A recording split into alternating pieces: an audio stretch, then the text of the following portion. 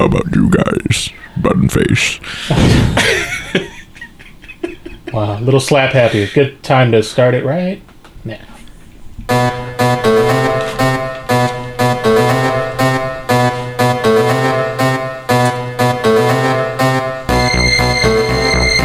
Hey everybody, welcome to the 12th episode of Cult Following, brought to you by the fine folks behind Cult Classics AZ, which you can see at the Pollock Tempe Cinemas every month. Find out about our upcoming shows at cultclassicsaz.com. This is part 2 of our chat on films based or inspired by comic books. Well, our last edition was mainly about superhero movies. We're going to talk a little bit, we're going to dig deeper, guys. We're doing some deep cuts here. We're going to talk about some game changers, some movies you might not have known were comic book movies, and some fantastic failures in upcoming films on the horizon. I'm Victor Marino. I'm one of your 3 hosts here, along with Adam Rukowski. Hello. And Kirby Nelson. Hello. And our 4th guest, Raze from Underworld. No, I'm just kidding. But seriously, guys, we are going to get right back into it, and we're going to talk a little bit about game changers, movies in the comic book milieu that change things forever. We're not talking about your mystery men here. We're not talking about your Superman 4s, The Quest for Peace, or your Batman Forevers. No. We're going to talk about movies like 300 and Sin City. We're going to talk about a lot of stuff. So Kirby, Adam. Yeah. Mm-hmm. What are some movies you consider to be game changers in this genre? Well, how would you define a game changer? Well, I think last time we were talking a bit about, the standard formula for a superhero movie as we knew from the 70s or 80, protracted to long origin sequence, a little bit about their secret identity, the introduction of a villain, the maiden in distress, and then there was the death of the villain, usually by falling off something. And then if it succeeded, you saw a sequel. Oh. You would also probably say that things like that were visually entertaining and across the board and maybe original in a way that it brought in a whole different audience that wouldn't normally go to see something that was tagged as right. There we go. Transcended. You just took a couple sentences and just a movie that wasn't just a Superman or a Batman. Right. One of them that's on my list that I have to mention, which I don't really watch very often, but when I first saw it, kind of pretty much blew me away, was 300. Mostly for the visuals, mostly because Frank Miller, for his work with The Dark Knight Returns, changed my life when I was like 13 years old, when those originally came out. And he's done other graphic novels and comic book series in the interim, but finally got to see more of like his vision with I would even couple that with Sin City and 300. Yeah, where you got to see like his visual style, his visual graphic novel style, like thrown onto the screen almost exactly the way it was like on the page. Yeah, I think the 2000s or the mid-aughts were really the Frank Miller decade. Yeah, and that was very exciting because I think I mentioned it on a previous podcast that Batman, the Burton one, I was always hoping and expecting The Dark Knight Returns, like the visual style. I've always wanted the page to jump right off onto the screen. Yeah. I think that's one of the reasons I'm sort of interested to see what Batman versus Superman will be like, since it is Zack Snyder, the guy who did 300. Right. Like, how closely he's going to hew to that aesthetic. Are we going to see Batman jumping in the air and the lightning bolt? Right. Yeah. See, and I there are some issues that I have with Zack Snyder. I think maybe as far as pacing and a storyteller goes. Yeah. But you can't deny that his visuals are just beautiful at times, and the type of things that he does on the screen is really not hurting the visual style so much as his storytelling is hurting his own films. So you're saying the aesthetics Because I really take like precedence over this because I really like storytelling. The Watchmen visually, even though it just trods along. Man of Steel I saw once, but visually I was captivated. Yeah. But the story I just couldn't get into. I think it'll be really interesting by around the time that Batman versus Superman comes out, because at that point you'll be able to say no one's really directed more big budget, like experimental, especially DC superhero films than Zack Snyder. There'll be 300, Watchmen, Man of Steel, Batman versus Superman. Right. He's doing Justice League too. I mean, it's a little which DC is not known as the edgiest. I mean, DC Vertigo is, but I mean, which part of those were the imprint? But I mean, it's like they were not, they always seem to play it a lot safer, but they're on film. They've definitely radically changed to interject. I mean, that's one thing I definitely, because I've never been a big DC fan, but I can definitely say, like, on film, you know, they've had their losses and misses and stuff like that, but they definitely, that's a good way to put it, experimental. Yeah. And I would definitely say Sin City is the top one for me. Yeah. That I would say that, and even though it's not a comic book or film, I'd say that in Kill Bill visually define the aughts, the early aughts. I mean, I think those two films is what people visually, I mean, 300's a big one too. I would say even Watchmen and some of the other ones, but I mean, I think those two are the definite, like, pillars. Well, I think Sin City, especially when it first came out, it was like so different from anything we'd ever seen in terms of like it's a movie that looked like a comic book, an animated movie. It was just, you looked at it like, this is a movie? Are there actually people in there? It's something along the lines of like when Dick Tracy came out, like they had the very stylized makeup to try to make them look like the characters, but it was still kind of like the standard movie noir palette. Or even going back to Tron, everyone's saying, "Oh, it's the first computer generated CGI film." When actually, no, they sat there and they painted every single cell. Yeah, there's no computer animation. Well, there's a few spots. Yeah, with the spiders or whatever, and a couple other things, but like all that blue hue was all hand painted. Yeah, but you look at Sin City, which, like, all the stylized blood and everything. I remember just thinking, my God, this is crazy. And I think it helped. That's another movie that's really helped a lot by the soundtrack. I don't remember now the name of the artist who did the kind of music in the trailer that like kind of like dun dun dun dun dun. It kind of it was sort of, the riff was a rip off of Kashmir a little bit, but at the same time it really was like, man, I'm really interested in seeing this movie. That one was also totally the casting. I mean, really delivered. Yeah, that's how Mickey Rourke made his big comeback. Yeah, but I mean, even there were people in this film. I mean, it's like, really, Brittany Murphy, not one I would have said much about, but in that film, yeah, I mean, minor characters. I mean, it was such a rich. I mean, that's the Clive thing. Owen was really good in that. Not like I'm not highlighting. It's just somebody I would never have thought of, like, in a film. It's just one of those things where they picked people that just, I don't know. Robert Rodriguez is another guy, big risk taker. I've always generally liked almost everything he's done, and it's one of those. I even like the Spy Kids stuff. Yeah, I mean, I'm not a big fan of. Not saying anything. What's the second Machete movie called? Machete Kills. Yeah, I mean, that one wasn't that good. Space. But he was having fun with that. Well, yeah, know? but I mean, like, for me, I mean, obviously, Grindhouse is one of my favorite films. I mean, another film that also has a great visual style that was perfectly, you know, a mix of, like, the 70s, you know, Grindhouse aesthetics as well as a look, I mean, almost comic book look, paneling and all that. I mean, the way it was framed and then the faux trailers. But it's, you know, again, kind of that period,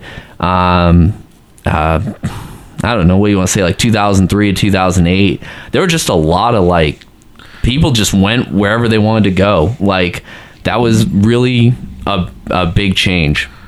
Well, I mean, I would think if you look at, like, The Dark Knight, that was another movie. I mean, I guess you could argue probably started with The Batman Begins.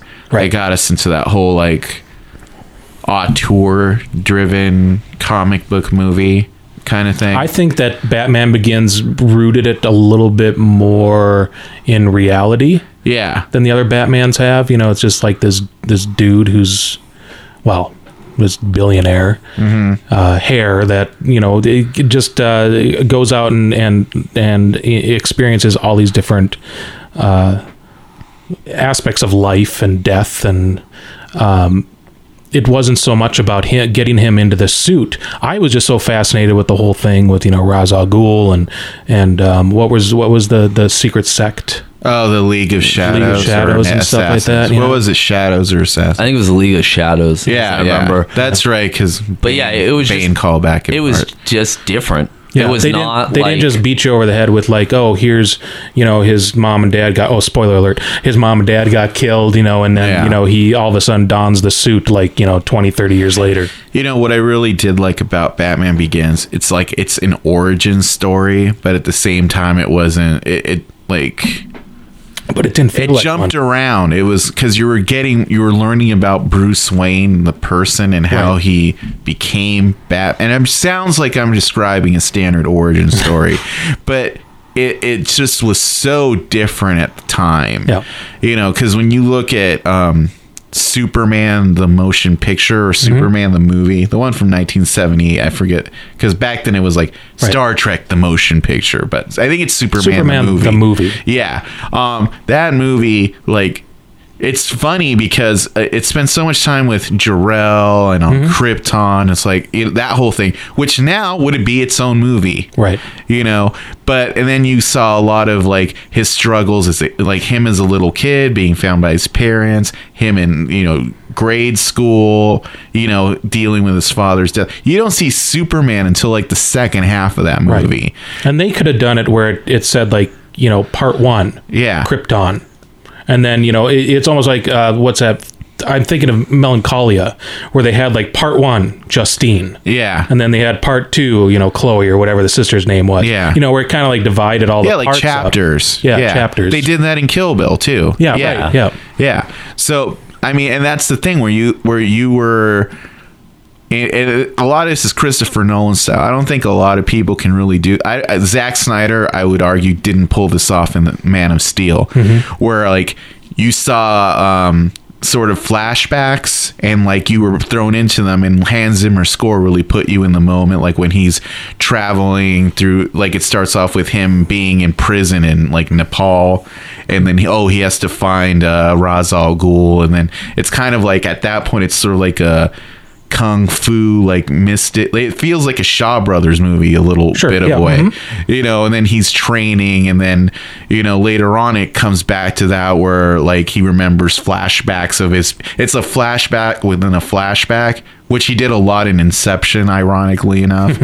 But when Zack Snyder tries to do this in Man of Steel, like, I don't think it really works as much. Instead of being more of a Christopher Nolan thing, it became more of like it's like a Terrence Malick kind of thing. Yeah. And I don't like Terrence Malick, Right. you know. But yeah, it's like it felt like dream sequences. yeah, or like something. little tone poems. Is Right. what I call Yeah, them. right, Yeah. yeah. You know, and it's like I don't. Like Jewel reading from her little poem book. Or Yeah, exactly. And just like his origin in Man of Steel, I was kind of like, there's a lot of thematic problems with Man of Steel. I'll say that straight up right now. Yeah. You know, and put a period on it. yeah, I don't want to get into it. I feel like it's very much like a child of the let's root this in reality type thing that Christopher Nolan did, down to the when Zod comes to Earth and he's sending messages in every language, like, oh, this is totally how an alien would come to Earth if this was real, you know. And it's a tough subject to tackle. Yeah, and there's a lot going on when in you're that using movie. aliens. Yeah, I feel like it needed to be more cohesive. You think it'd be better if it just jumped right into like Batman versus Superman? I think it would have been better if they had jumped into a world where Superman already existed, and kind of we maybe he was fighting somebody, and then we'd see glimpses of his origin and would tie into whoever he was getting into in that movie. I liked that it wasn't a Lex Luthor caper, because they've done that to death, and but at the same time, like, if it even started with like Superman being captured on the ship by Zod, and then we saw like a lead up to how that happened, I almost feel like that would have been a better movie. Just the structure of the movie has a lot of problems to me. Yeah, I will say it was visually impressive. It was one of those films. I mean, the fights in it. I mean, it's a living Mortal Kombat, like Street Fighter. Just You're to just say, like, yeah. Jor-El is the real hero of Man of Steel. Like, the first third of that movie or more takes place on Krypton. That's what I mean. Like, cut all that out. Do a separate thing with it. You know, like how Marvel does those little movies on their Blu-rays.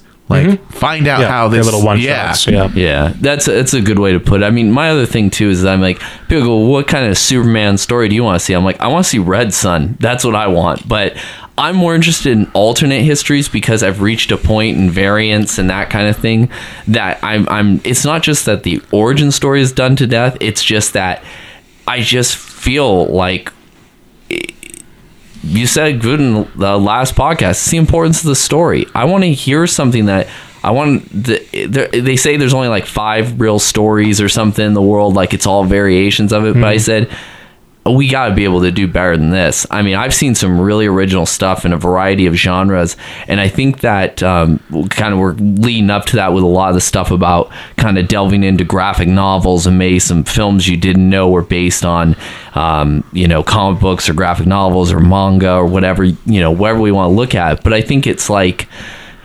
a lot of these films with like, the Batman stuff, that it was absolutely essential to get into the not just the ordinary man kind of thing, but the journey of how to become it without dragging it out to the point of like, it was very linear. It has to be more open-ended, like where he's coming from, where he's going.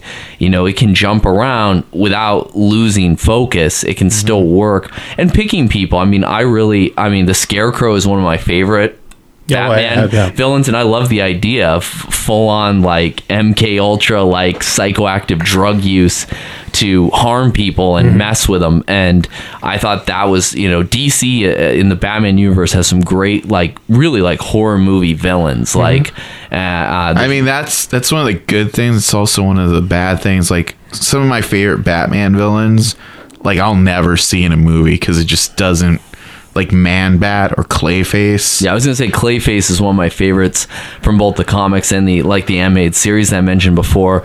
But even, I just think that there's a lot of things. And that's one thing Nolan did. Obviously, the huge difference between Batman, Robin, Bane, and Tom Hardy, or some of the other things. But people, it's just, I think, want to have like an in memoriam and all these kinds of things. But Heath Ledger as the Joker just blew me away. Like, it is one of the few times I can ever say in a film, especially with minimal makeup, that somebody completely transformed themselves, and I have no idea who they were.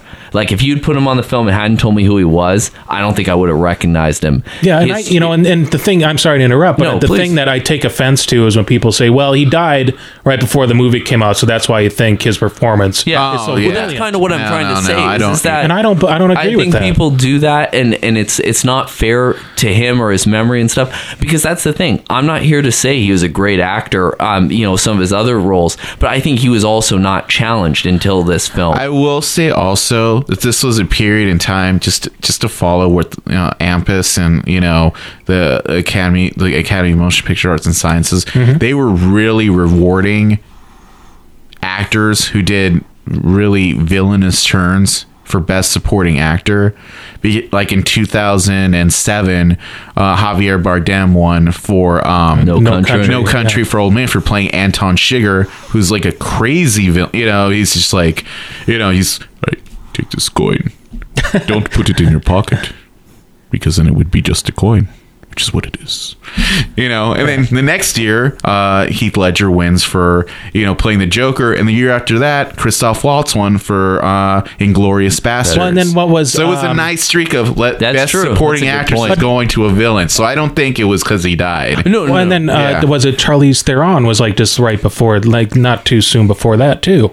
Oh, or for when Monster? she was for Monster. Yeah, she did. Eileen Wuornos, she did perfectly. Yeah. That was 2003, 2004. Yeah, so it's still kind of around the same But it time. was, no, there was definitely, and that's also another person, I mean, who is, you know, largely considered one of the most beautiful people in the world to become repulsive. Mm-hmm. And not just in physical appearance, but in demeanor and attitude. And Right. if you've ever Yeah. studied her case or watched any of the interviews or videos. Oh, she nails it. Yeah.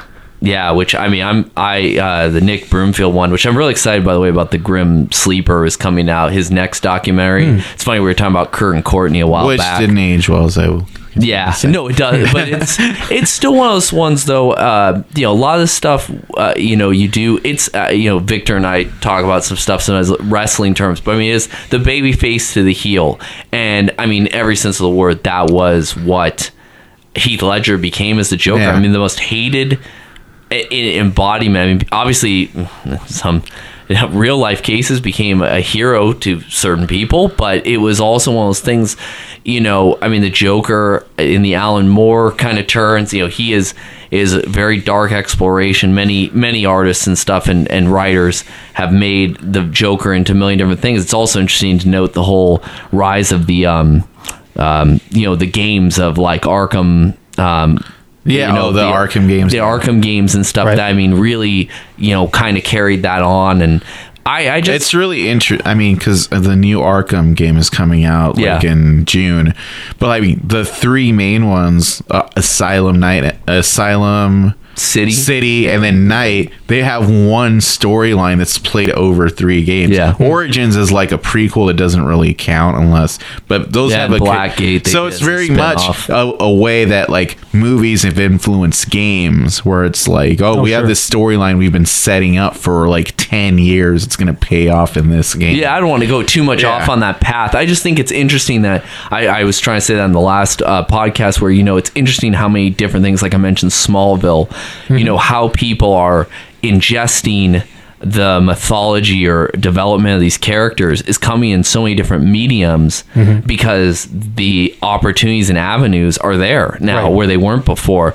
But I still think it's weird that we mentioned Dick Tracy as a film I always think of, definitely the stylized and stuff, but even the Burton Batman, I always think the is Dick definitely- the Dick Tracy movie is very much a child like of the Burton Batman, because it was marketed totally. the exact same way, super stylized, down to let's theme the movie around Madonna because she's in the movie, just like Prince in the first Batman. So it's like, you know, Batman, I think, was the first like modern age comic book blockbuster, because at this time I think the thinking was, you know, since Warner Brothers owned DC forever, well, a Superman movie, that's a gimme, you know, we know how to make that work. It's like, well, let's do Batman. It's hard to believe for people who are, you know, in their 20s now, there was a time when Batman No, it was the 60s. yeah, it was all the wasn't 60s as popular. Batman, wasn't Yeah, it? because everyone up was great. until like the Burton Batman, everyone had, Batman is the campy Adam West. It wasn't until Frank Miller did the Dark Knight Right. Returns. Yeah, but for somebody, I guess for me who didn't read that comic at the time, like my whole impression, like, Batman, he's that character who's like, hello, old chum,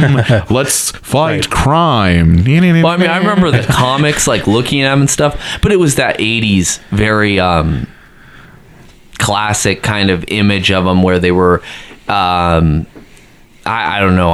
My verse not as well versed as I used to be, but it was just kind of like that.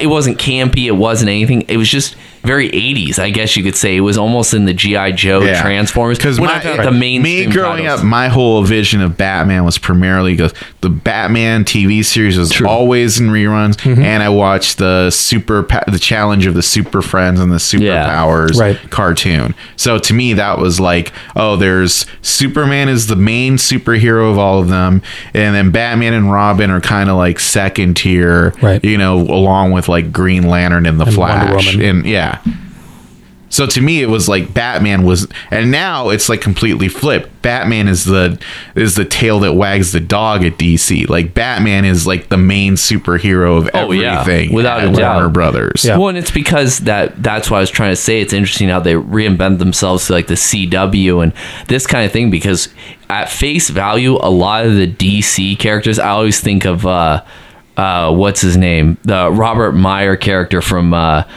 Simpsons, where it's like, you know, where he's talking about his father, Roger Myers Jr. Roger Meyer Jr. Sorry, God, man, I might as well just turn in my card right now. Sorry. I am a Simpsons super fan, but that's another one, man. I'm shocked I nailed that off the bat. I'm proud of you, man. Me and Victor have done some Simpsons trivia, and we have conquered and we have been schooled. But it is it's one where, you know, he's kind of just talking about it's the Itchy and Scratchy were not created by his father, and he's kind of talking about his father's creations, which are, you know, Flatulent Fox and Manic Mailman and all these. It's very cookie cutter and cheesy, and, you know, almost like, you know, this is it, you know. And even Marvel has that, you know, it's like very simple. It's like the Iceman kind of thing, where what does he do? He has ice powers, you know, he can control that kind of thing. It's, you know, that's what it's rooted in. Whereas you know, but they've been able to take that back. I mean, even something like Ant-Man being made is not something people, you know, obviously that's had some great writers and some excellent folks, but I mean,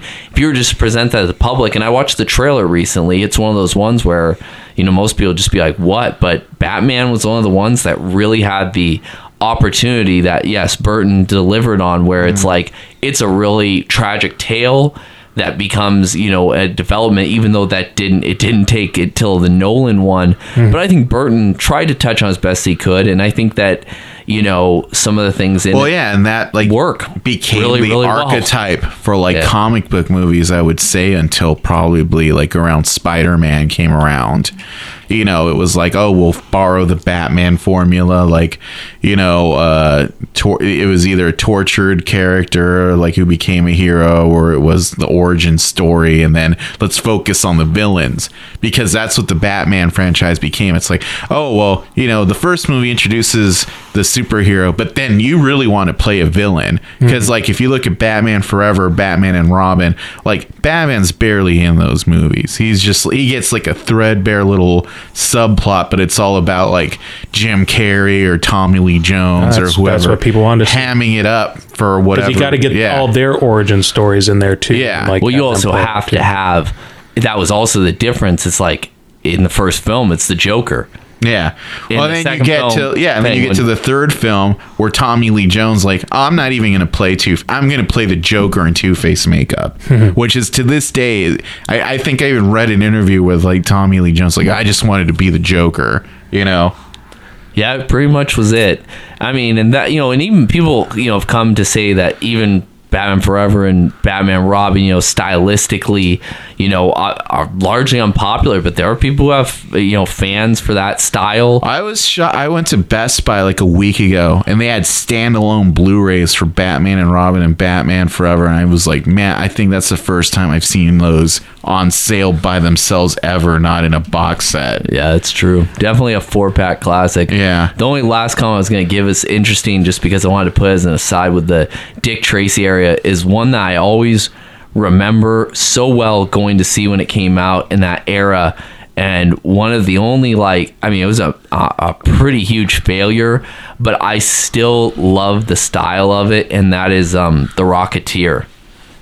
Oh, yeah. Pretty much no one I mean, they've tried to revitalize it numerous times.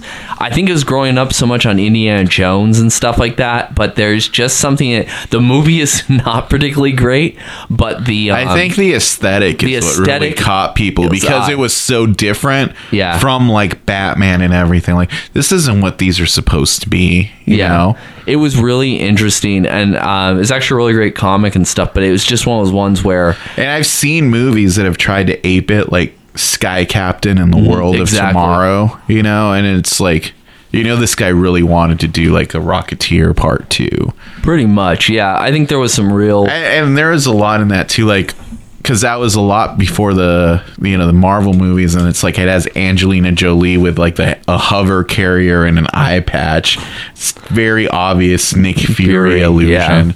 Yeah, and that was another film that I think it's interesting that we're talking about all these game changing ones.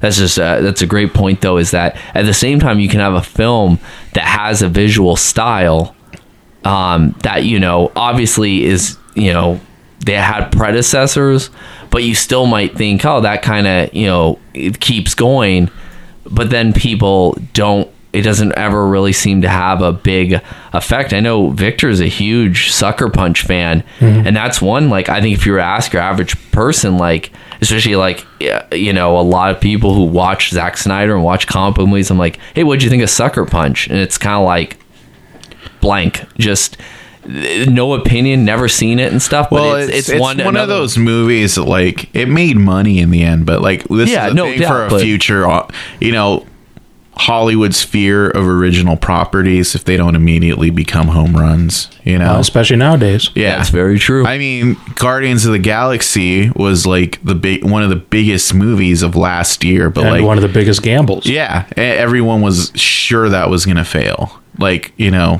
from an outside perspective, like, we saw it and obviously we're like, oh, that looks so cool. But then you're like, none of these characters were popular in the comic books. It's a talking raccoon and a tree or two of them.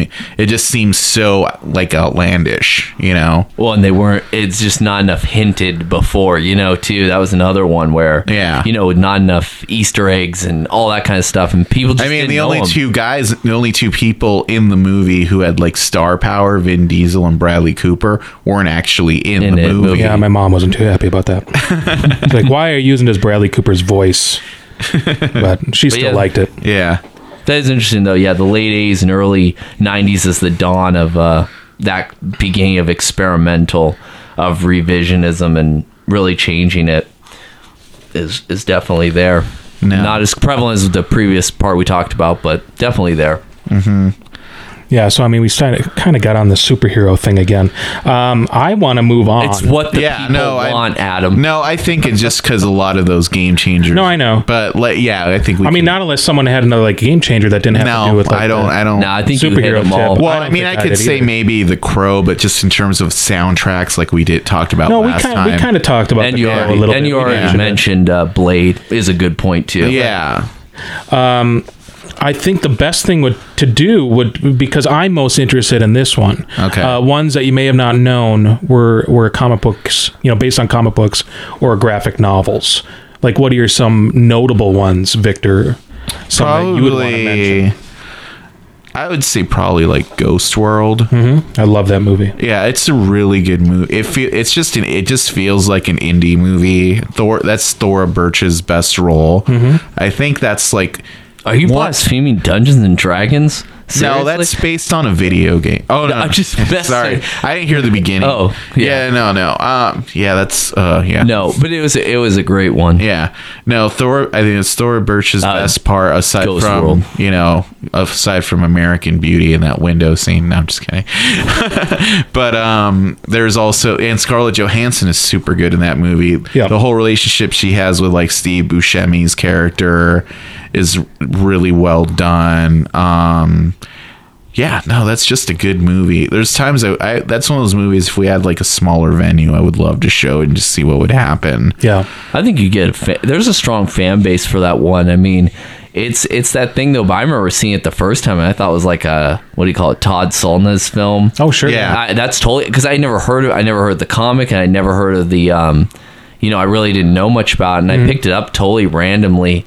I think basically because I was a Thora Birch fan, like from American Beauty, because it came out not too long after, and I just thought the characters in it the character and the development was just excellent. Yeah. Like, I found it hilarious. Because we knew people like that. time. I mean, there was things that I think a lot of us could relate to. Oh, yeah. As far as kind of like being a kind of little pissed off outsider in their teen years, just kind of doing your own thing, going, well, all these people around me are stupid. Well, not much has changed that I've gotten older anyway. No, I mean, there's scenes I can look at it now and like where she goes into like the kind of like head shop. It's kind of like a comic shop, but like, and she's like, "Oh, look, you're so punk," right? And it's like, this is a 1977 original punk rock look. It's like, you really want to fuck the system up, go to law school, change stuff from the inside. I just think the convenience store scenes just kill me every time. But that happens in real life, especially here in Arizona. I'm sure all the fucking time. Circle K, I'm pretty sure it does. Probably not at the Ultra Clean QTs, but everywhere else. I mean, I don't know. I just think, but I mean, like the Steve Buscemi. I mean, he was another guy that just in that film. I mean, it was like, damn, this is just tragic. Like, he just knew the path he was going down, and that's something and that's when Steve was still kind of not like huge. Yeah, he's he like was still just kind of coming off of, and I also like that it was willing to make fun of Thora Birch, even though she was the main character. Like when they're all sitting in the coffee shop and they're spying on Steve Buscemi, and she's all like, "Look, he's drinking a giant glass of milk," and then Brad Renfro's like, "He's drinking a milkshake." And then she kind of shuts up because he knows that, like, she's like, "Oh yeah, I'm stupid." Well, because it goes back to like those Love and Rockets, and the Ghost World stuff. The Fantagraphics kind of stuff. It's just I mean, it has a little bit of that shoegazer before there was like shoegazer kind of thing, and it's endearing and it pokes fun at itself and who they are at that age, coming of age. Story. That's also just really well done. Tragic loss, really. I do think, or big loss. I do think it was Brad Renfro. I think he really could have been something one day. He's one of those guys. I mean, I don't think anybody talks about, but he's somebody who I was always a fan of. I love The Client as a kid. I thought it was a great. It's not a great film, but man, his performance really sold it. That's right. I forgot he was a kid in The Client. Yeah, I mean, they sold that like. And Tommy Lee Jones didn't have to be the Joker in that one. I know. He got to be the preacher. Well, to me, it's just, always funny. Like, it seems like he's one of those guys who, like, had retired, or after, like, No Country for Old Men, he wasn't in a movie for a really long time. And then he, like, randomly showed up in, like, the Captain America First Avenger movie. And I'm like, oh, weird. I thought he was done, but he was good in that too. Yeah, you kind of thought that was going to be like a Sean Connery promise that just never came to be. Yeah. No, but I don't know what's a movie that's you were. I'd say History of Violence. Yeah, a big one. Cronenberg. And Road to Perdition, because they're really close together. And that was one that the Road to Perdition was one of those films that they loved to tell you months after you already saw it, and people are like, "Oh, I love that movie. What a great film!" That it's a graphic novel. Yeah. Oh, and by the way, it's a graphic novel, sucker. Well, it's one of those things. It's like, well, it's a weird thing to harp on because, like, it's a graphic novel written by Joe Lansdale, who, like, he's done stories that have been turned into tons of different movies. Right. He's definitely one of the greatest. I mean, kind of unknown horror writers and stuff that's existed in years. But I think him and F. Paul Wilson are probably the top two that people. I mean, I underappreciated by far. Yeah. But Road to Perdition, it was just one of those things where it was, it brought out people who normally, this goes back to bringing out people who normally wouldn't see something that'd be tagged as, the graphic novel rendition, blah, blah, blah, blah, blah. But they almost wore like a badge of honor to turn around and say, "Ha, you just watched a comic book movie." Yeah. It wasn't a comic book, but. Well, and that's kind of the whole comic book graphic novel kind of thing. I mean, it's like, you're trying to say, it's only one shot or something like that, or it's like The Road. Yeah, there's just a lot of things where people that it's argumentative, but I mean, I do think that that it was one of those films that you can tell people and they genuinely are surprised because they're like, that's not what I was expecting. You know, it's not, again, kind of like I start from the beginning, it's not what a superhero movie. Yeah, where's the and web it's like, shooting? and that is the limitation of things. And I'm not a person who likes limits on things or confinement. It's like it can cross barriers and no, I mean along those lines, like, you know, we were just talking about Ghost World, and that was, I think, directed by Terry Zwigoff, who also did the Crumb documentary. Yeah. Oh, awesome. And then you look at like something like American Splendor, which is also a comic book movie, but is it? I mean, that's one of the most weird meta kind of movies there is. It's very where it's like, it's really a biography with segments that are you could argue are just, it's a biography with segments that are acted out, but then there's animated segments in it. But at the same time, American Splendor, that's what it was. Yeah. It was totally meta. Yeah.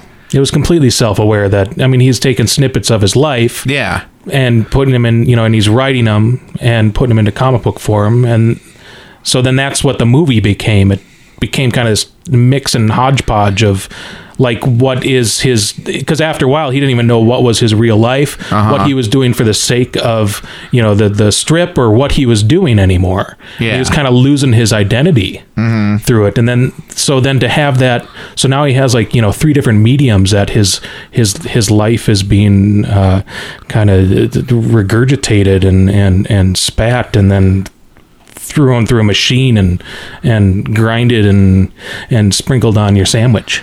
Yeah. Delicious. Yeah.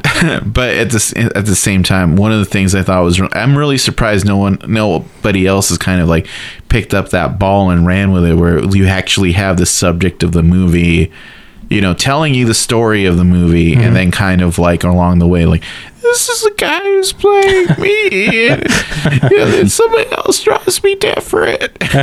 Yeah.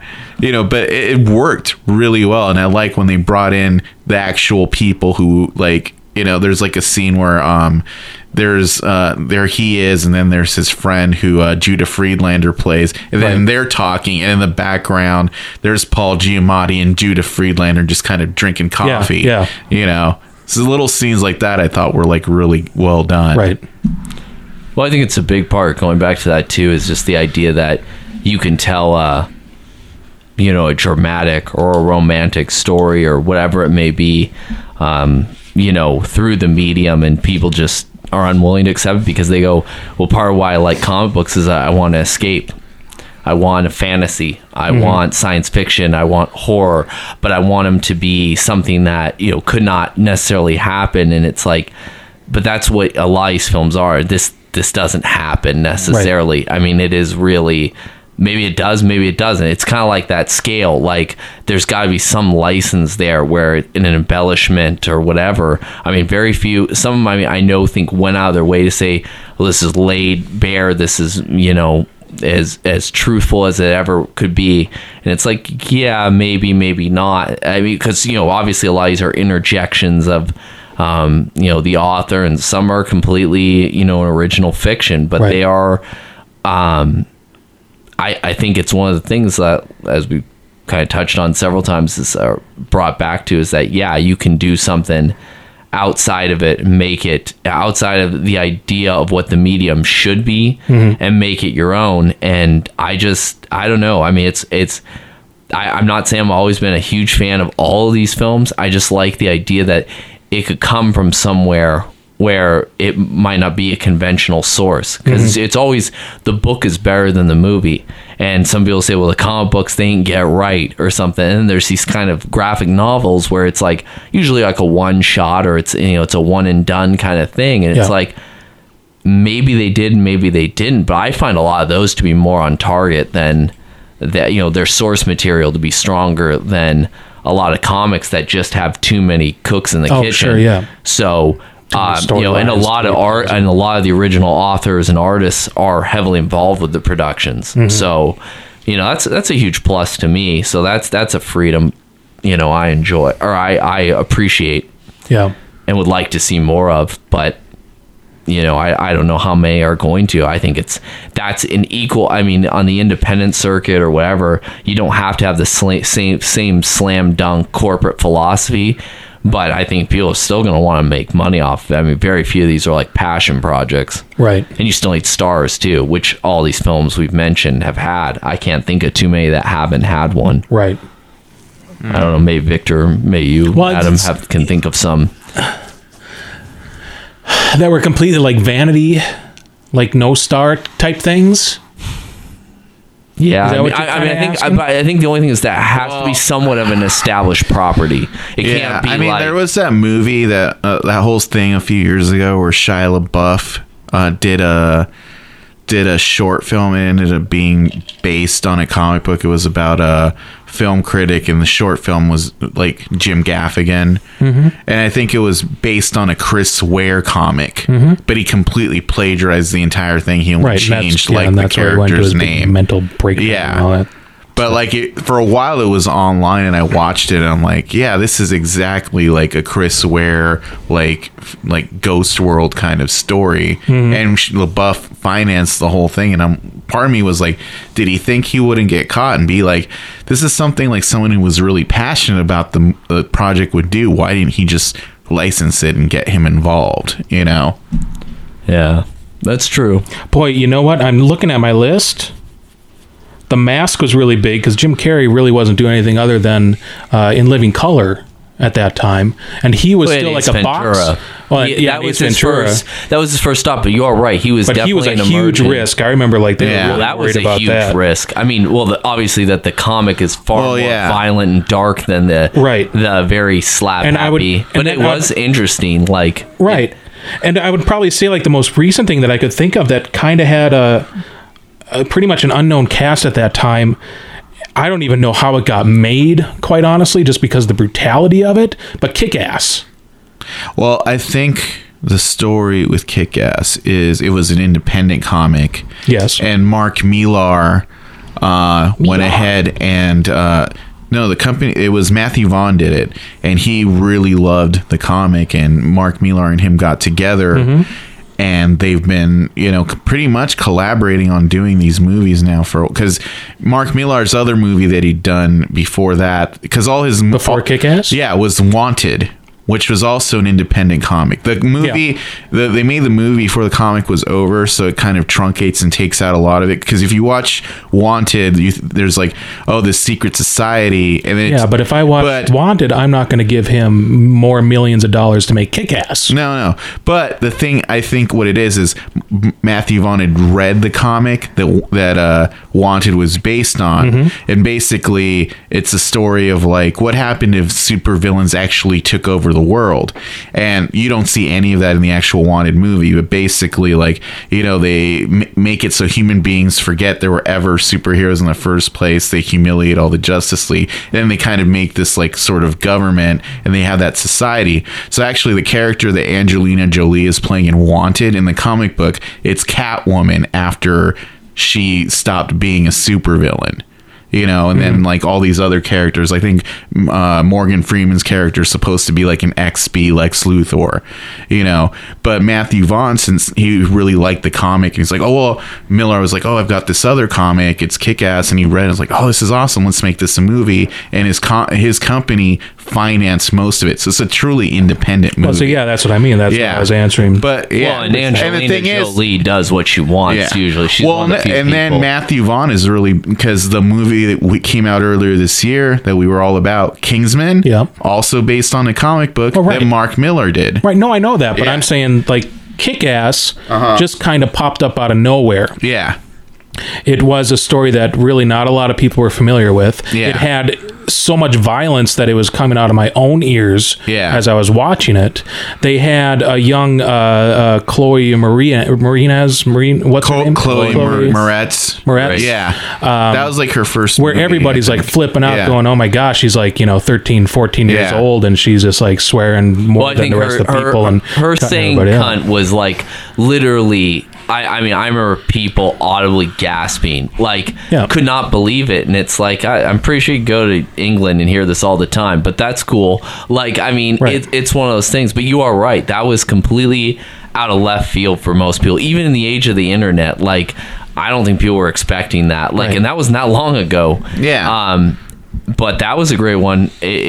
I really enjoyed Kick-Ass. I mean, I would say that's definitely one of my, like, it's like a well-known most Kick-Ass films. Well, yeah, and it played like at South by Southwest, and that's when it got picked up because they were like, "Oh my god, this is crazy and new. We need to get this out to the masses." Yeah, or even like just- Scott Pilgrim. Yeah, Scott Pilgrim's and other people. I'd say those are companion pieces. Came out the same year. Yeah. It's polar ends of it, and that's another one where it's like And both based on indie comics. Yeah. based on indie comics, and it's just that people, I think those are the people out there who do want something, that's not cut from the same cloth, it's cut from the big two. I mean, it's like that's a big thing. I mean, like as a slight aside, but I mean, I got out of comics for like well over 10, 15 years. No, I did too. I literally think, and the two that brought me back, interestingly, I mean, I'm free to admit that the more obvious one was Walking Dead, which I still am a huge fan of. Right. I think Kirkman's series, Invincible, Astounding Wolfman, just pretty much everything he's done, I think does not get the credit. I mean, I think obviously he gets tons of accolades. He gets tons of credit. Yeah. Tons of credits, but I mean, I don't think that people realize that, because they don't, the perspective just still isn't there because it's so overloaded. And then the one who really doesn't is actually Vaughn, who, Y the Last Man is I remember reading the back and it said the best film never made, and that's it. That Y the Last Man is literally perfect. I can think of few other titles I've ever read. I was just completely, I had to reread it again as soon as I finished it. I cried at the end of it. It is literally like an emotional toll. But and then I found more comics and stuff that, I mean, I got into and stuff. I mean, Hack Slash. I love Tim Seeley stuff. Victor's way more educated and versed in a lot of stuff, but I'm just saying these people who started doing stuff. I love a lot of like Crossed, a lot of the Garth Ennis and stuff, Alan Moore doing Lovecraft inspired stuff, but even other kinds of titles. And I just think it's like some of these I know are like not unfilmable because obviously now with current means and fundraising, a lot of it They used to say Watchmen was unfilmable. filmable. That's another great point, and some would say still is. Now, I think the problem ultimately with Watchmen was that No squid. Well, no squid, which they could have done, but even I think if they'd done that, I think it was too far removed from its time, like we had talked about in the past. Oh yeah, squid rights and all that stuff. Well, I mean, the thing I think people don't can't really understand the Cold War era thing, because if you're growing up after the Cold War, the whole idea that there's a very real fear that the world could end at any time, right? And that informs all of Watchmen to me. And if you take that out of its time, I feel like it didn't work. But see, it already like established that it was in an alternate reality. Yeah. Time. Yeah, but that would still be. But it is the Cold War response. Well, especially once I had seen like something like Captain America: The Winter Soldier, where there's this tension about you don't know what's going to happen at any time, right? And then it's like Watchmen could have had that, just inform it. But I think it was a case of what you're talking about, where the aesthetics overwhelmed the story. Oh, sure, yeah. Yeah. I think it needs to bring it back to like because I think Rambo 3 was done like after nobody really cared about the Russian threat anymore. Yeah. And I think Rambo 3 basically killed the whole like Russian threat. Oh, I remember watching Rambo 3 when I was a kid, when I didn't really understand that the Russians had invaded Afghanistan. Yeah. Because this was like a geopolitical issue. Oh, yeah. And I was like a kid. I'm like, the Russians are in Afghanistan? Really? It's not like you can look it up on the internet. I'm like, I didn't know that. Yeah. To me, Afghanistan seemed like a completely different part of the world in Russia, because you don't realize it at the time, but it's like right there. Yeah. So I'm like, Khomeini was dead. The Iran threat was gone, but the Afghan-Russo war, launched the Taliban, created an entire and would me as like in the early 90s. Well, yeah, of course. Well, I was still believing canon film storylines where it was like, you believe that, but it's a good point. Like, it definitely. Well, it's when you look at I don't know. God, what's it's just that? one of those ones where what's that? No, it's that Patrick Swayze movie where the Russians invade America? Red Dawn. Yeah, it's like you watch that, somebody who doesn't know, somebody watches that, it's like, what? How does that even? How would that even become a movie? It's like at the time, it seemed something that was great. possible. Oh, totally. Yeah. Scared the crap out of me. I mean, it is. Yeah, I wasn't trying to like drift off there too bad as I sometimes do, but it's literally one of those things where people are, some films get a little too dated because of things are a little late to the party. And you have to have it has to be like an alternate universe and stuff. And even then though, you can even, I'm sure somebody who was putting in like post 9/11 fears or something like that to try to parallel it a little bit more, but it's like it's two completely different. Well, I mean, that situation, even that informs a lot of these movies now. Like the whole thing with like Man of Steel, where it's like, oh my god, I can't deal with this movie because the violence is so reminiscent of 9/11, or like, it's just like that's one of those things you have to take into account. Right. Yeah. Well, it's true. It's things everybody has to think of a different time period, and it's like, they are, people want to draw parallels to their own life and where they were and all that, even if it's not that literal event, or they want to be able to think, even if it's funny because that's what I was trying to say, that people want escapism, they want fantasy, but they still want it rooted in experiences that they know. And then there's like always the case where like, when we look at escapist like movie, like, you think of like, oh, I can relate to Superman, I can relate to Batman or Spider-Man or whatnot. But then there's a lot of these movie like companies that like, were successful in telling those kind of classic myths, and they try to get into the superhero genre and it just doesn't work. Like when George Lucas did like Howard the Duck. I mean, I love that movie because I watched it as a kid so much. Right. But at the same time, watching it years later as an adult, no, it's not a good movie. It's not, and you wonder like, every movie that Lucas had done to that point was like a winner. It's like, the Star Wars movies. Willow. I mean, I don't know if Willow was successful or not. I loved it, though. Willow was pretty successful. Yeah, but then there was Howard the Duck, where it's like, I'm sure people watching Lucasfilm movies are like, how did this happen? What? Well, because he loved the character, but he just didn't. Well, no. And then I read the comics years later, and I'm like, I can kind of see where it was sort of true in aspects, but then they tried. I think it's the difference between trying to make a comic book movie. It's like, a comic book movie has to have world-ending stakes, and that, I think that was the problem. Like they maybe needed to tell a smaller story. Yeah. I think that if they centered it more around Howard, I think it'd be so much fun if they did it today. Yeah, because they could just make him the most, because he was just the least PC character that you could just throw like everything at, because it's not a human being. It's the same thing with Futurama. The reason why they got away with so much stuff with the Bender character, drinking and smoking and defecating and farting and throwing up, is he wasn't human.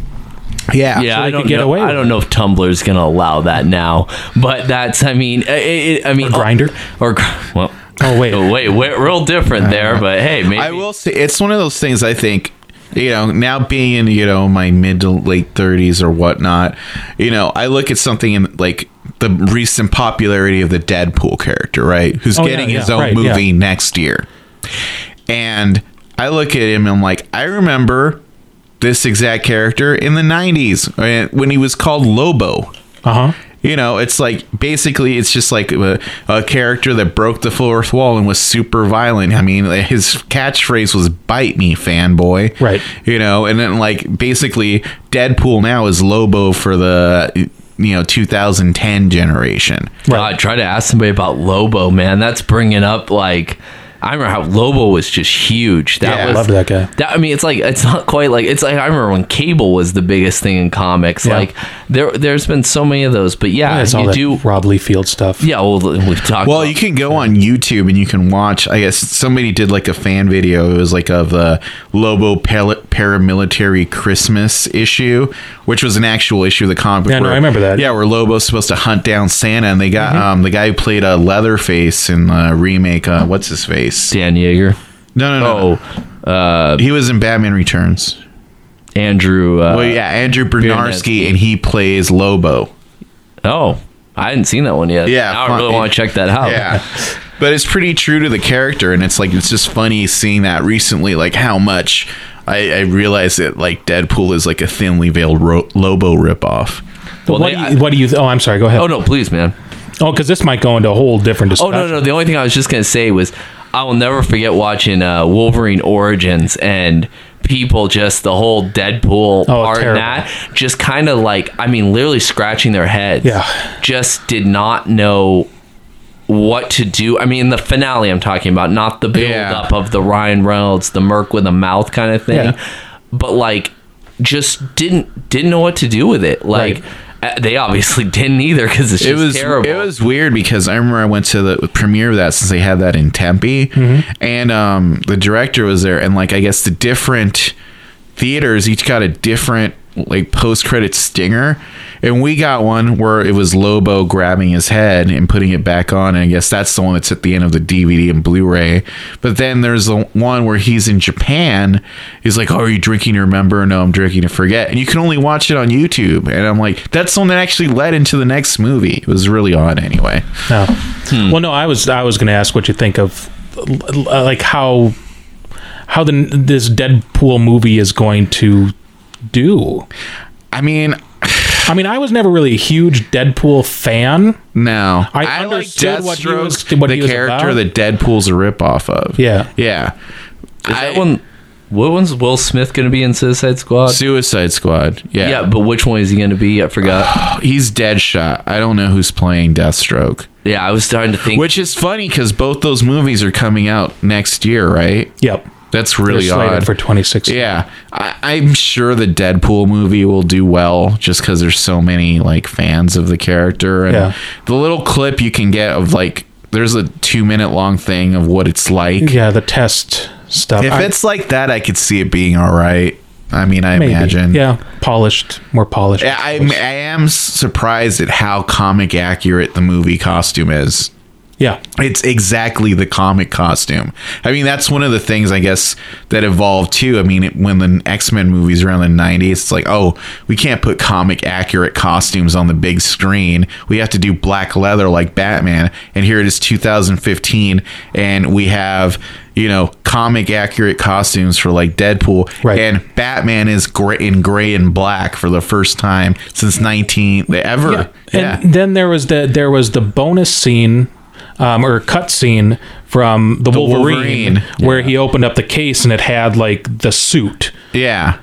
From the 80s, like the Mutant Massacre colors and everything. I'm like, put that shit on. He should do it. I can see him wearing that. Because Wolverine doesn't wear his mask half the time anyway. Right. He could wear the suit and that could be totally fine. Yep. And just have it peeled back like a hoodie or something. Yeah. Which that's how he wears it in half the comics I own. Right.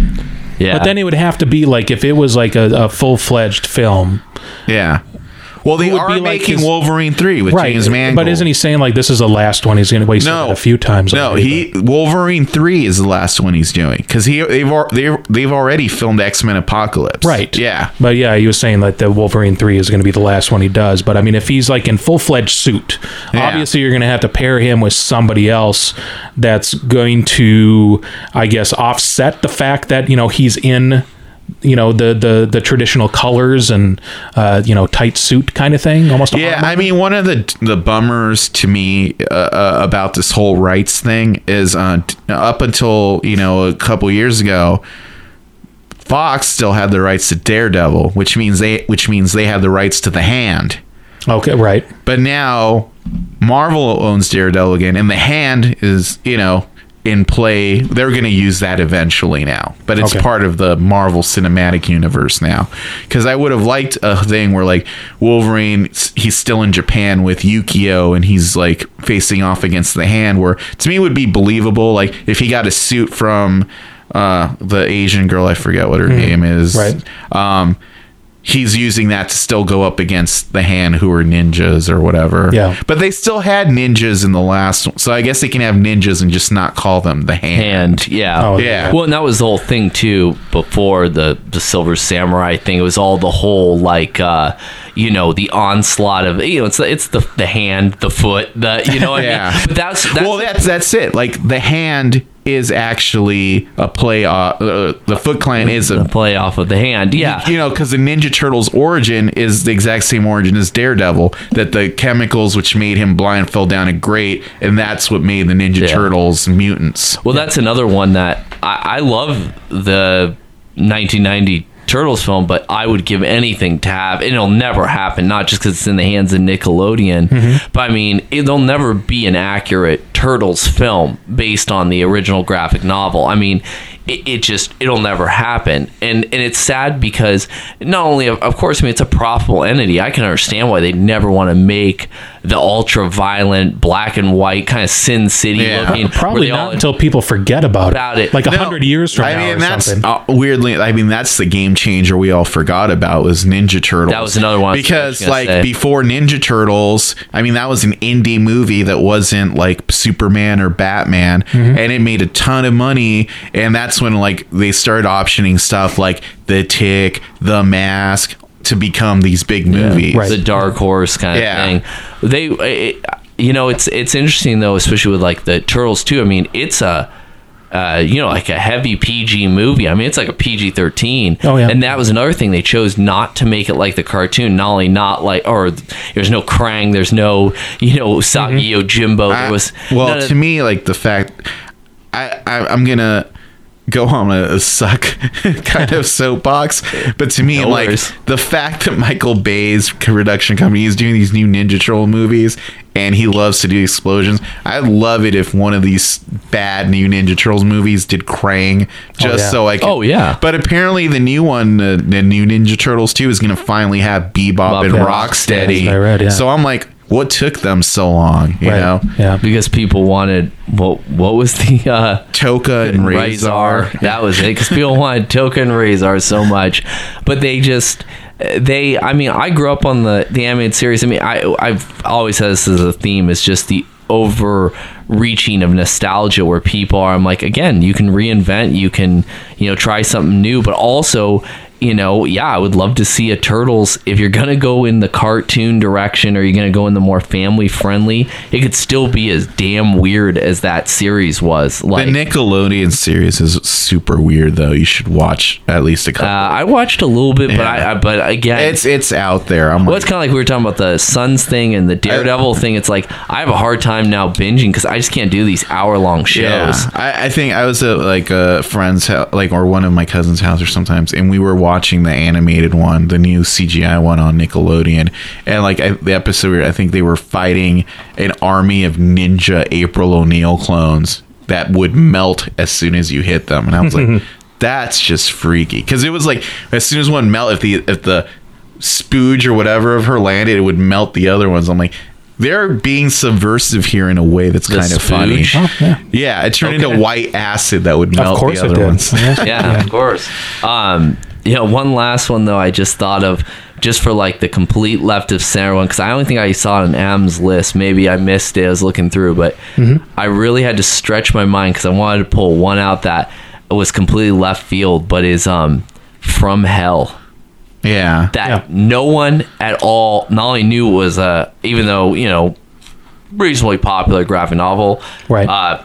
World famous case. I mean, one of the most hotly debated issues of the last 150 years. But is literally like, and had a great star. I mean, a huge star power, big vehicle, Victorian sets, and that they chose the Hughes brothers to do something, completely different from Dead Presidents. Different from Dead Presidents or Menace to Society. I mean, and they did it well, but it's just that film still, it just doesn't work. And not just because of the source material issue, but because it's just one of those films. Like, I mean, I would say that's it was one of the first cases, just to jump in, of Johnny Depp fatigue.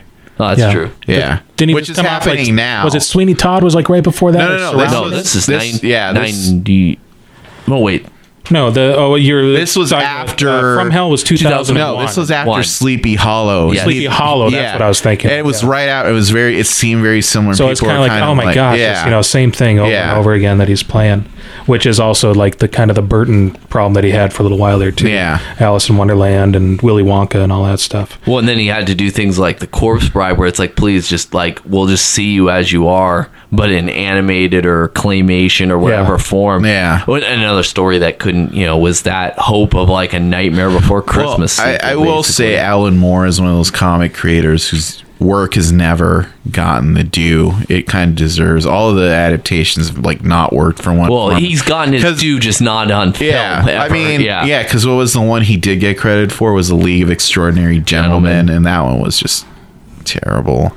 That was, I like it. It's a guilty pleasure of mine. I do watch it now and again, but it's not a great film. Yeah, and But visually, it's I think. Well, it's it ended Stephen Norrington's career. He said his experiences dealing with Sean Connery in that movie were so bad. That was the last Sean Connery film as well. They killed each other. It was actually, because Finding Forrester was one of his last ones.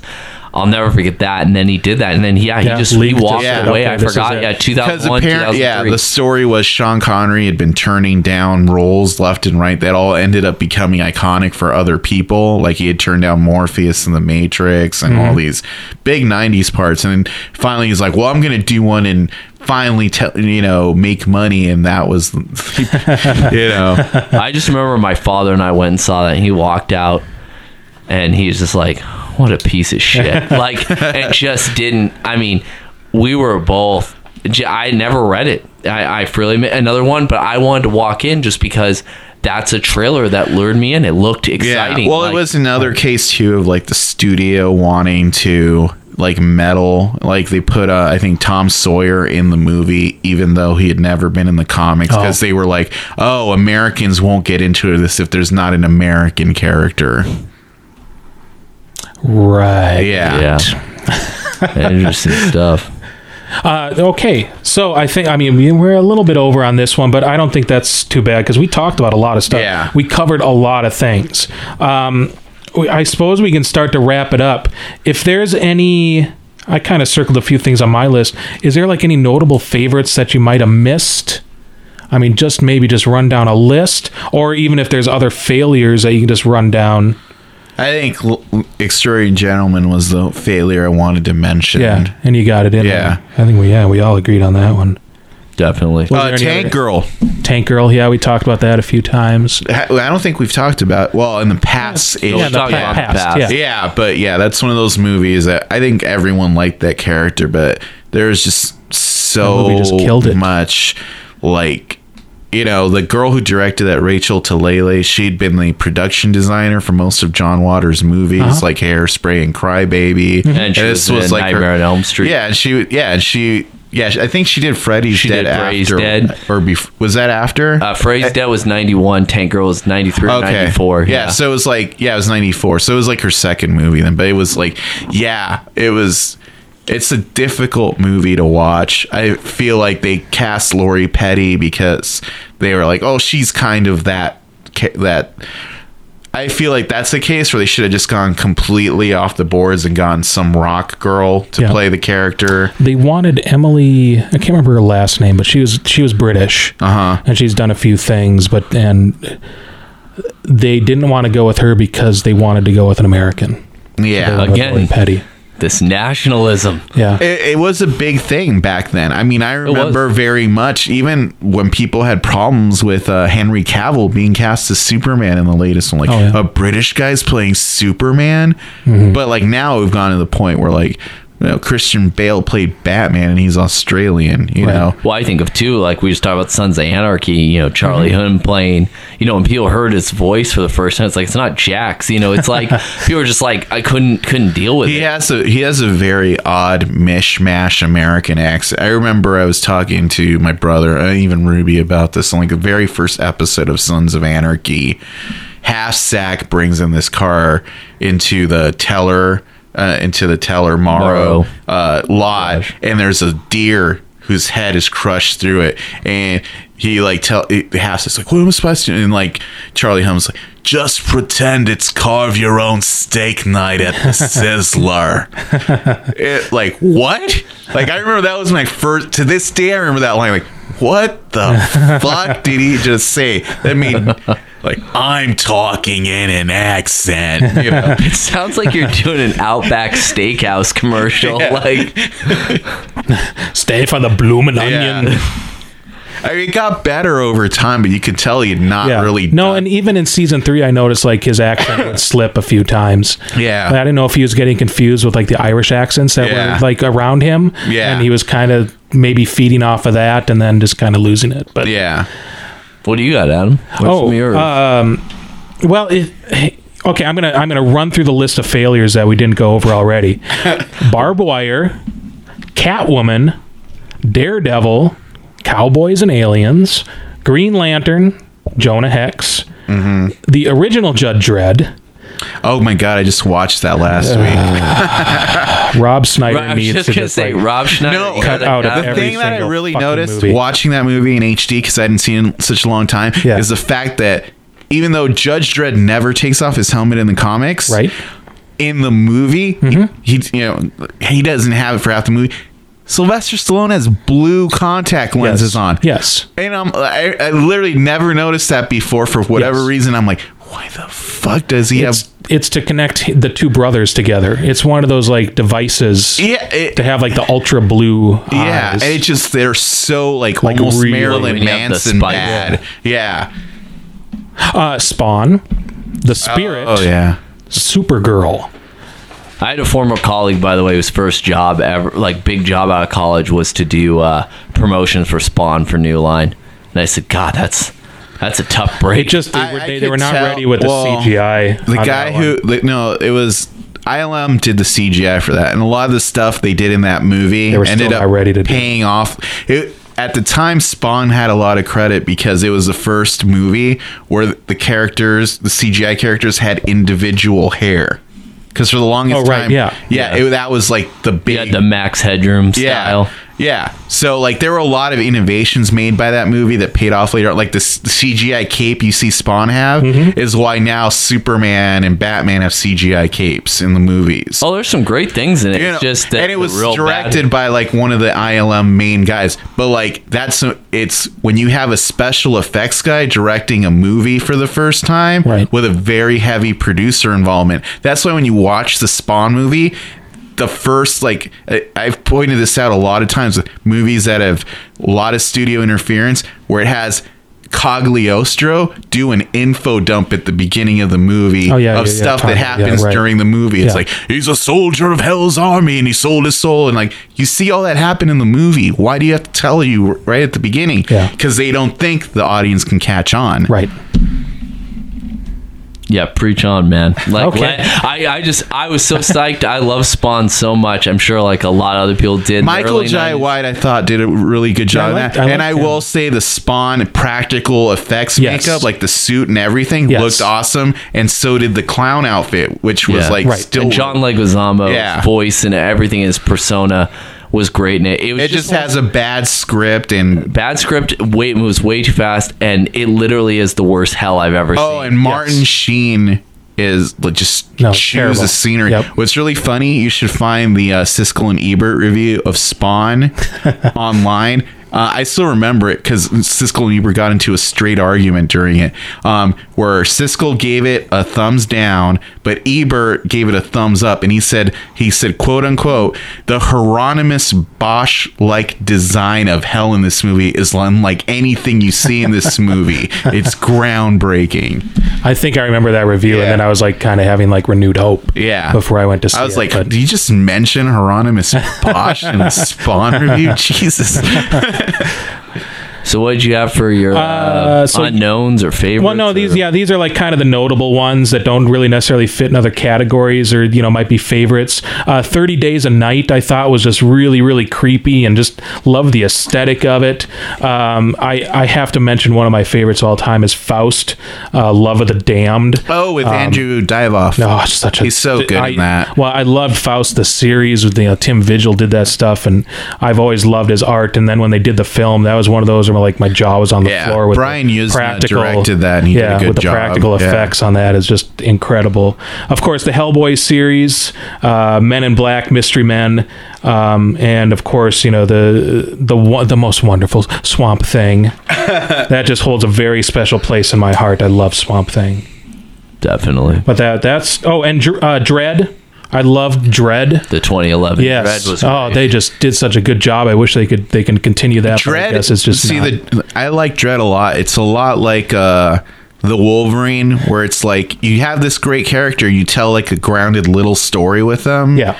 You know, and I feel like the Wolverine, I've said this before, I don't know if I've said it on here, but like the Wolverine is a movie that started off like super awesome and then it just became okay. Like if it had just been about him, and as soon as they brought in the Silver Samurai and Viper, I was like, the rest of that movie, especially where he's running from like the ninjas in Japan, and he's like, it's like, man, this is like such a good little movie. This is what all the Wolverine movies should be like. And then the end got really derivative. Yeah, and I think the problem with like Dread is awesome. I think it suffered because it was on the shelf for a while, and the Raid came out in between that time. It was on the shelf, and the Raid is very similar to Dread. Okay, I've not seen the Raid. It's the same kind of thing where it's a cop who's in a building and like it's been taken over by gangsters, and he has to take it back over floor by floor.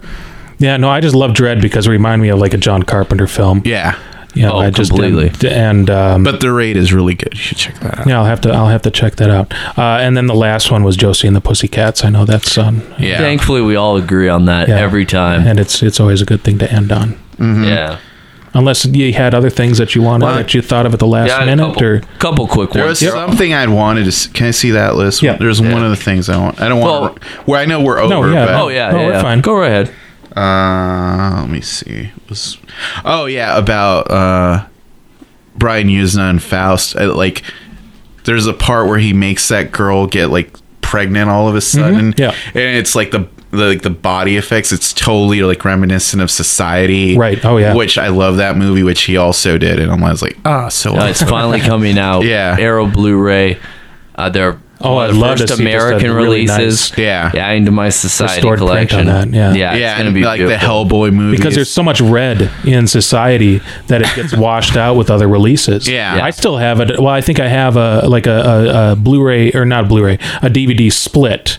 So it has High Society, and I can't remember what Spontaneous the other combustion. Spontaneous combustion is on there. Yeah, it's the Anchor Bay split. But the red is just so oversaturated that you really want to see a nice. And then there's like obviously like the Hellboy movies are on here, and those are so like Hellboy 1 again. This is like a thing we maybe should have, if we play a little bit about like how movie studios always have to have audience surrogates, like how we mentioned there had to be an American in League of Extraordinary Gentlemen.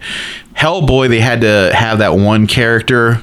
I forget what his name is, but he's like the human who's The Watcher. Yeah, Hellboy's helper, because the studio, who I think was Revolution, which ended up going out of business, didn't believe you could like get attached to Hellboy as a character, and it's like they forced that character on Guillermo del Toro. It made him kind of the semi-main, even though it's a really good movie. Like that whole, like he has that like love plot with God, what's her name? Selma Blair. And it's like, if I felt it took away from the movie. So when Guillermo del Toro got full control on Hellboy 2, there's like a line, it's like, oh yeah, that's why I sent him off to Alaska. So that was a nice little thing. And I love the Angel of Death design on like the Angel of Death in Hellboy 2, the Golden Army, with all the peacock feathers, with the eyes and everything. It's so good. Yeah, between that and Pan's Labyrinth, I think Guillermo del Toro hit some of his best God bless designs. you, Doug Jones. Yeah, Doug for bringing Jones. all those to life.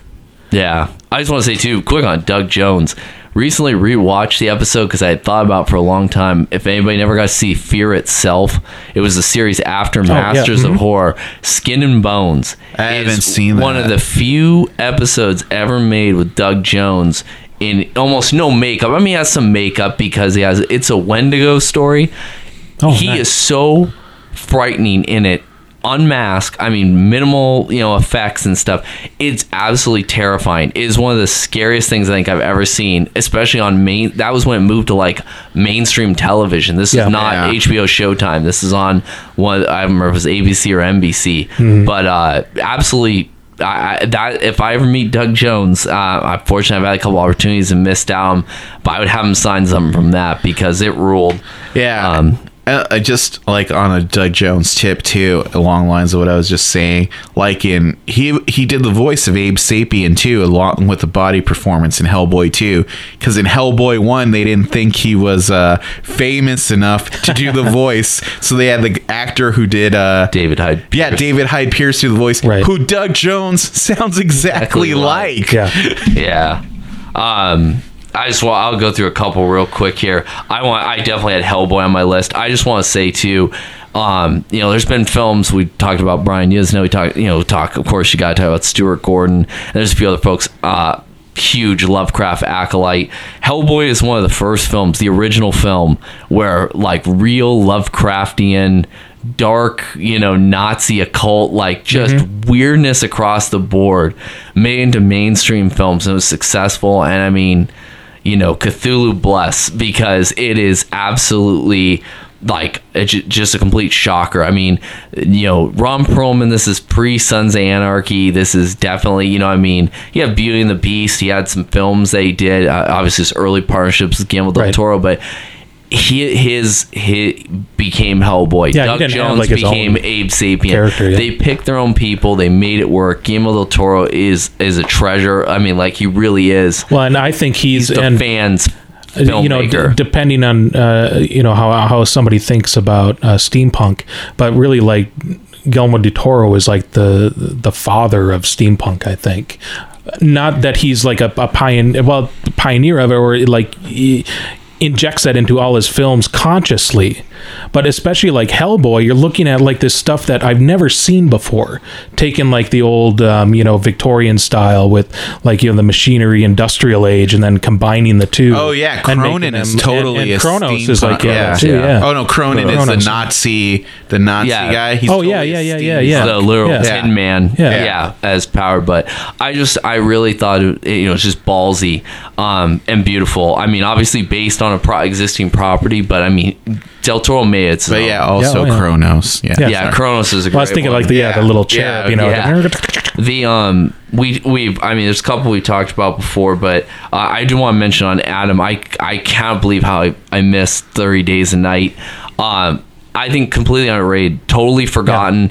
Another one where, I mean, people, but visually creepy as hell. An unbelievably great premise for a comic and for an idea, and it works absolutely beautifully in the film. But one of the things that I love about that film more than anything else, I mean, I think a lot of people were like, "Oh, it's the anti-Twilight," because when it came out. Oh yeah, right. But I love how they are. They have their own language. They are. He did it, Temple Smith and stuff, based on them having like hyperextended jaws, shark teeth, the blackened eyes, and it just. I love how the most powerful vampire is that little girl. Yeah, the whole scene was so crazy. Yeah, it's just crazy. But that overhead shot, that crane shot, as they pan completely across the town, is seen on the big screen. I mean, it's just like went through me. I was like, this is cinematography high point for this era, and for all time. I'm sure that's like far reaching to some people, but I mean, if you saw it, you were not expecting it, and it was, when it hit, it was great. We talked about Blade and its impact. Victor and I know have mentioned it. I think maybe I did too, but I love Blade 2, even though it's not Blade specifically based on, again, Del Toro. We're going on Del Toro. A quick one, we elected not to do focus on like animation, but I do want to say we did dip into the manga a bit. Actually, Old Boy is based on a manga, and that's another absolutely incredible film. Can't recommend it enough. And then the last but not least, I'm gonna say, because I just want to do it because I talk about it, I know on this podcast and with people, but the best comic book movie never based on anything and never discussed as such is Unbreakable. Oh yeah. And sure. I if you've never seen it, please do. It is literally just not what you expect, but after you watch it, I think you'll really see what I'm talking about. You'll really feel it. And then afterwards, you have to watch the YouTube video with Patton Oswalt talking about his trilogy Yes, why it he looks has like it really his does. idea. Patton Oswalt rules. He, but his idea is like great. he's the biggest Unbreakable fan. And it was like, I'm not trying to hipster and be like, oh, it's before that, but it really was one of those films. When I saw it, I was just like, God, this is such a classic hero villain, but twisted in a million ways and so unconventional. And it's like, M. Night Shyamalan was still. People wanted another Sixth Sense, right? And he did not deliver that. But it's like that 1-2 punch was, it hit hard. And I wish there could have been a third part that was not The Village. Because Signs I do like. Sorry, Signs came first. Signs I did like, didn't love. The Village, it's always up in the air, but I mean, it's one of those ones. And then Lay in the Water, I was like, it's gone. I have never to this day even seen The Happening, because I just don't think I could deal with it. Oh, the Happening is begging for riff tracks if it hasn't happened yet. It's already happened. Oh, there you go. There we go. You can get the MP3 file and then sync it on your own, because they can't even get the rights to print their own. Yeah. No. Alrighty. But I think that was a pretty thorough, thorough, definitive, or thorough, as Maud Lebowski would say, definitive take on comic and superhero movies from the cult following crew. Just to let you guys know, find us at the Phoenix Comic Con, where we'll be doing a live podcast taping of Horror Heroes versus Slashers. Do you identify more with Jack Burton or Ash or Ripley, or are you more of a Freddy, Jason, Michael Myers fellow? We'll discuss that live, so you can meet the Cult Classics crew in person and maybe get on our podcast. That'll be May 29th, room 211AB. Find that on Phoenix Comic Con and add us on Conquest.